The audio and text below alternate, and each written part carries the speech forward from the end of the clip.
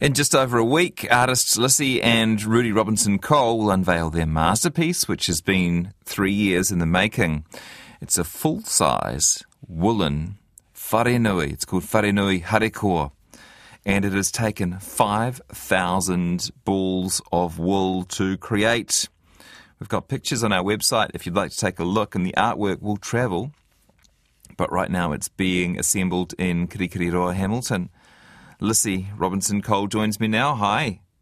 Kia ora, good to be here.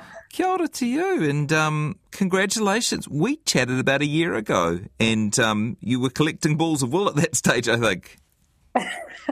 Yeah, we would have been.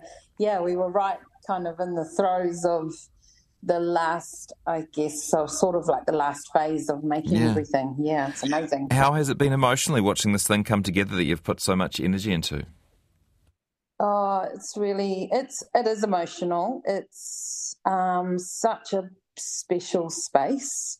Rudy and I, when we were in Ormiston building, that was our construction space where we were building it, we would often just sit outside of the whare looking at it. And we would spend a lot of time just looking, and we would just say to each other, yeah, we were blown away. We've been blown away, and we continue to be blown away by just the presence of the whare and how people have responded to the whare. Yeah, it is amazing. For people who don't know that word, wharenui, what is wharenui? A wharenui is a meeting house, a big meeting house. Generally, when people go on to marae complexes, you'll have the wharenui, which is where, depending on where you are in the country, some of them are very beautifully ornately carved. That's where we sleep. That's where all the hui take place. So if you picture a marae in your head, you're probably thinking of that wharenui, eh? I think most people think of marae as a whare, but the marae really depicts the whole complex. And can you give me the why of the Wharenui Harikoa? What put you on this mission? Yeah, well, Rudy and I met about 10 years ago, and we just began by, we were yarn bombing our local neighbourhood, so just putting up really simple yarn things on fences as a way to bring love and art to our neighbourhood. And from there, it just really evolved naturally. We went from crocheting yarn bombs on fences to covering our car. And it was in 2018 that this idea of crocheting a whole wharenui came to us. And we really feel that was a gift from our tupuna, a real vision, because straight away the vision was very clear. And even all the way back then, it was a vision that we knew would be global, that this was a global whare. Now, we didn't know how we were going to do it or anything at that stage, but we just had the vision in our minds of this whare. And the why, well, we did ask ourselves why, and many, many reasons why. Apart from being a tupuna-inspired vision, it's everything that wharenui mean to me and Rudy and us as Māori. It's what home means to everybody. It's the safety and warmth that whare and home represents. It's a way to tell our stories. And in this way, with this Wharenui Harikoa, which is a design based on Dr. Rangi Mātāmoa's mātauranga around Matariki, that seemed like, not even seemed, when Rudy said, I think that the designer should be a Matariki, it just made sense. It was just like something that 100% made sense. It was like, yes, this whare is a woolen whare. It's going to be a place for people to congregate in its warmth and safety, very much like really feeling like you're in your nanny's blanket. Tell me about the intent. Tell me about the colours. You don't really do dull, eh? No. No, we don't. I mean, those colours make our hearts sing, first and foremost. It's the joy, the pure, unadulterated joy that neon pink makes us feel. And we're so fortunate in this journey to have collaborated with Deborah Moore from Outlaw Yarns to create our own line of wool where we've been able to name our wool and assign meaning to our colours and our wool. So our signature pink is Harikoa, which is joyful. And all our colours and all of their deeper meanings are what are embedded in the whare. And so the colours, I mean, they're neon, they're fluorescent, they are loud and proud, they're joyful, they're celebratory.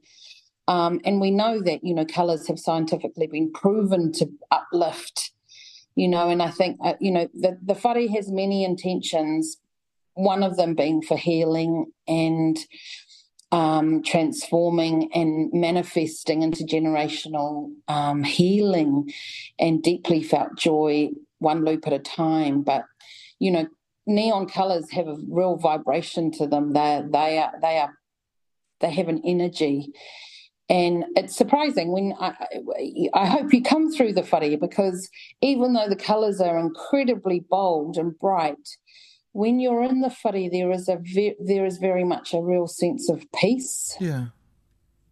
Yeah, I've got so many questions beautiful. about it. First of all, is it logistically challenging to actually build something out of wool? I mean, I understand Rudy's kind of the MacGyver of the project, but did you have some big hurdles to overcome to actually get something that will stand up like that?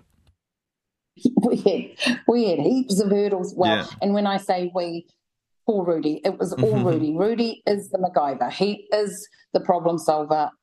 I'd be in a fetal position rocking back and forth if I had to figure out everything that he's had to figure out.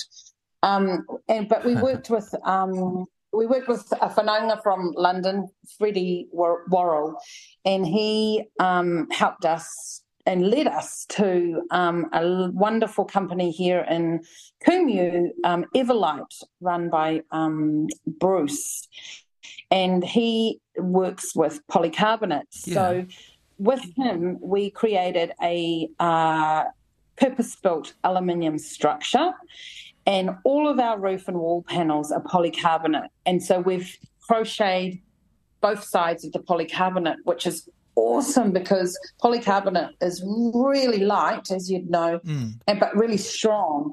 And so that's how it stands up. Okay.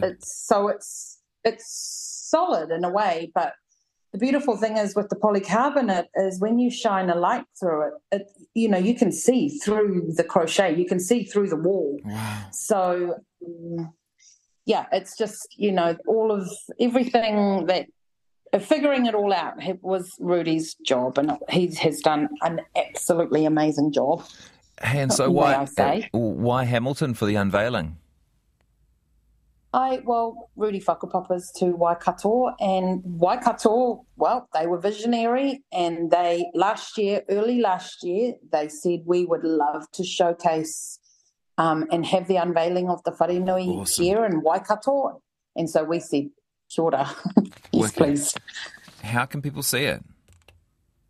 It opens to the public next Friday, the 1st of December at Waikato Museum. And if you can't, because you're in some other part of the world or the country, we actually do have an app, Wharenui Harikoa app, which allows you to actually walk right through the whare in augmented reality. Amazing. But hopefully you get to come and experience the whare in person at Waikato Museum, and it's here till March the 17th next year. Gee, it'll be really special for you to actually witness people experiencing it. I imagine you've already got lots of positive messages from people who've donated wool, for starters. Yes, we've had just, that's the interesting thing about having a kaupapa of joy, of Harikoa, is people connect to that through pain, mostly, loss, grief, and that's how people find their way into a kaupapa of joy. And so, we've had so many messages of people that have lost nannies or children or siblings or parents, and they've come across our kaupapa and it's helped to uplift and give them inspiration. It's really beautiful. And even just we got an Instagram message from someone recently just saying, look, you don't know me, I'm just someone on Insta, but I want you to know there are a lot of people out here sending you and Rudy the love for this kaupapa that you're on, for this wharenui. And it was like, wow. Yeah, that's how we know it's bigger than us. What we're doing is bigger than just Rudy and I. And I mean, we've been talking for 10 minutes or so, and you've been explaining it to me. But do you feel like there's certain elements of this wharenui that can't be explained, that you just have to be there and experience? Yes, definitely. Like I was saying, there is a deep sense of peace in this whare, and you don't. And we've experienced a lot of people who've come through the whare in its many iterations who cry when they come through.